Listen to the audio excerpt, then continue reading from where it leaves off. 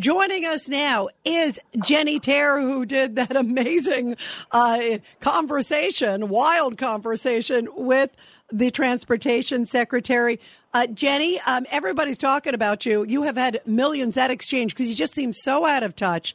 And he's like, don't leave me alone. I'm basically, I'm enjoying life while the people are drinking toxic water. What was your reaction?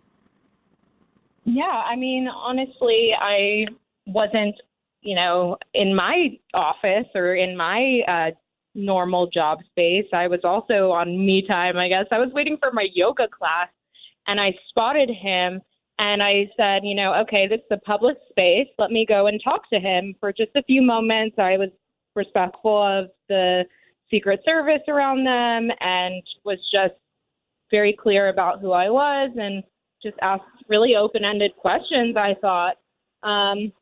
I just was a little bit confused as to why he wanted a photo of me. A lot of people are speculating that it's an intimidation tactic. I just don't know. If that was his intention, it really is not intimidating to me.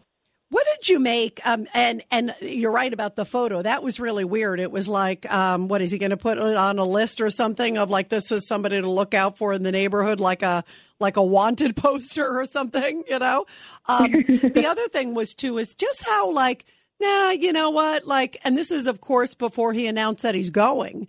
And he was like, well, I'm just going to try to sort of see. And yeah, I'm just kind of enjoying my space. Don't really bother me with it seems so nonchalant. Is that how it came off in person?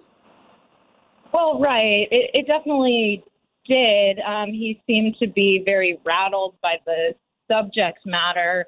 And, he said today that he's going there on Thursday.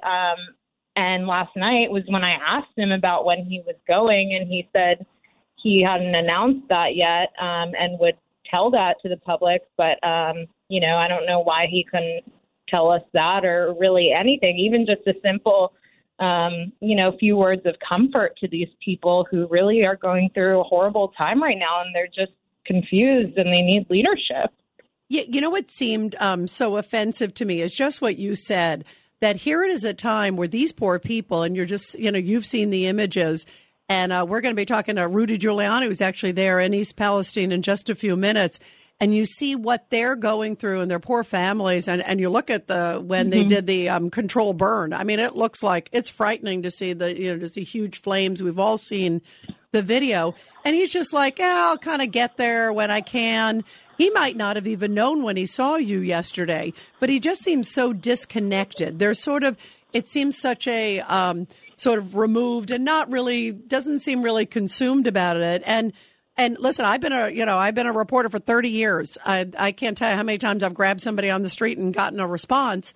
And you would have thought he would have looked at the camera and said, my heart breaks for these people in East Palestine, and we want to do whatever we can, even if his actions don't show it. Were you surprised that he just was like, basically, I'm doing me time. Leave me alone. I need to, go have some ice cream, Yeah, I really couldn't tell you, because this is a time, again, where these people need some comfort. They need some answers from the federal government. And clearly, this was pretty simple.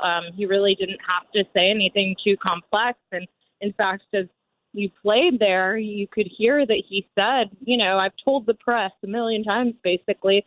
Well, okay, how about just reiterate, and by the way, he hadn't really told the press. That was the irony of it all. He had only done I think it was one or two interviews at that point. He was almost even MIA for even talking to the press at all, which was wild. Yeah, it is really wild to think about just what's been happening, and the fact that, now today what's transpired down there. The former president, Donald Trump, has traveled down there, spoken with people, met with people, had conversations with them. That's what these people were really hoping for. So it will be interesting to see what transpires tomorrow if he does really sit face to face with some of these folks who probably have even tougher questions than I had. Yeah, I was going to say, if he couldn't handle yours, I hope he doesn't need me time when he goes and meets with these people in East Palestine. Jenny, great work. And boy, it's like I looked a couple hours ago, you had like 3 or 4 million views already. It is going viral because it sort of, I think, epitomizes sort of the attitude of this administration. Great work, my friend. Great having you here. Thanks, Rita. Thank you. We'll continue with your calls, everybody, after the break.